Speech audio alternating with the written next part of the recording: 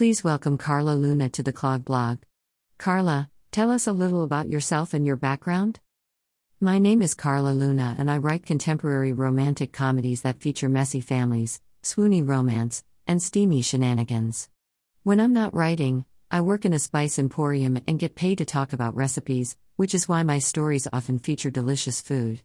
Before I had kids, I worked as an archaeologist, but now I channel my wanderlust into the settings of my books. Though I was born in Los Angeles and grew up on Vancouver Island, British Columbia, I currently live in Wisconsin with my family. How do you make time to write? I squeeze it in late at night and on days when I don't have to work. Do you believe in writer's block? Yes, because I've experienced it before, usually when I'm stuck trying to figure out where I want my story to go. I find the best solution is to step away from my laptop and go for a nice long walk. If I let my mind wander, the ideas often come to me. Tell us a bit about the genre you write and why you love it. I love writing romantic comedy because it's a genre I grew up watching. I love rom-coms from the 80s and 90s, like You've Got Mail, Notting Hill, and When Harry Met Sally, because they mix humor and emotion so well. I always hope that my stories will not only get my readers invested in the characters, but also provide them with a few laughs as well. How are you publishing your recent book and why? For example, indie, traditional, or both? My current book, White Wedding, which comes out on November 16th, is indie published. It's the third book in the Blackwood Sellers series, all of which are set at over-the-top destination weddings. I wrote all three during 2020, when I was desperate to get out of the house, but couldn't go anywhere, like most of the world. Once they were done, I decided I wanted full control, and decided to indie publish them in 2021. Are you an introvert or extrovert? How does this affect your work? I'm an introvert, which means I'm very happy sitting at my laptop and losing myself in my made-up world. Because I work in retail, I have to be around people a lot, so it's always a relief to come home to the solace of my home office and write. What is your favorite motivational phrase? Greater than the only way out is through. What advice would you give to aspiring writers? Find a supportive community that you can bond with through all of the highs and lows of writing and publishing. I wouldn't have gotten this far without the support of my writer friends.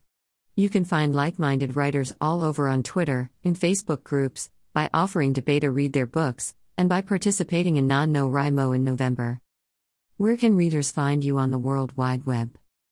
Website, https://www.carlalunabooks.com/ Twitter, https://twitter.com/casacullen Facebook, https://www.facebook.com/Carla Luna, author. Instagram, https://www.instagram.com/carlalunacullen/. Do you have an excerpt you'd like to share with us? Greater Than from Chapter 2, Victoria, who works as an event planner for her family's winery, is stuck coordinating her ex's big Christmas wedding. When she meets with the caterer, she's shocked to find out she already knows him. Victoria couldn't do this. Tres Hermanos might have a great reputation, but trusting an inexperienced caterer for her ex-fiancé's wedding was a wreck waiting to happen. Not to mention she and the caterer shared an intimate, personal history. She drained the rest of her water and set down the glass. "I'm sorry, Mr. Sanchez." His dark eyes fixed on her, displaying a hint of annoyance.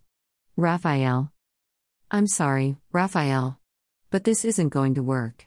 You've never managed an event on this scale, and I can't have anything go wrong.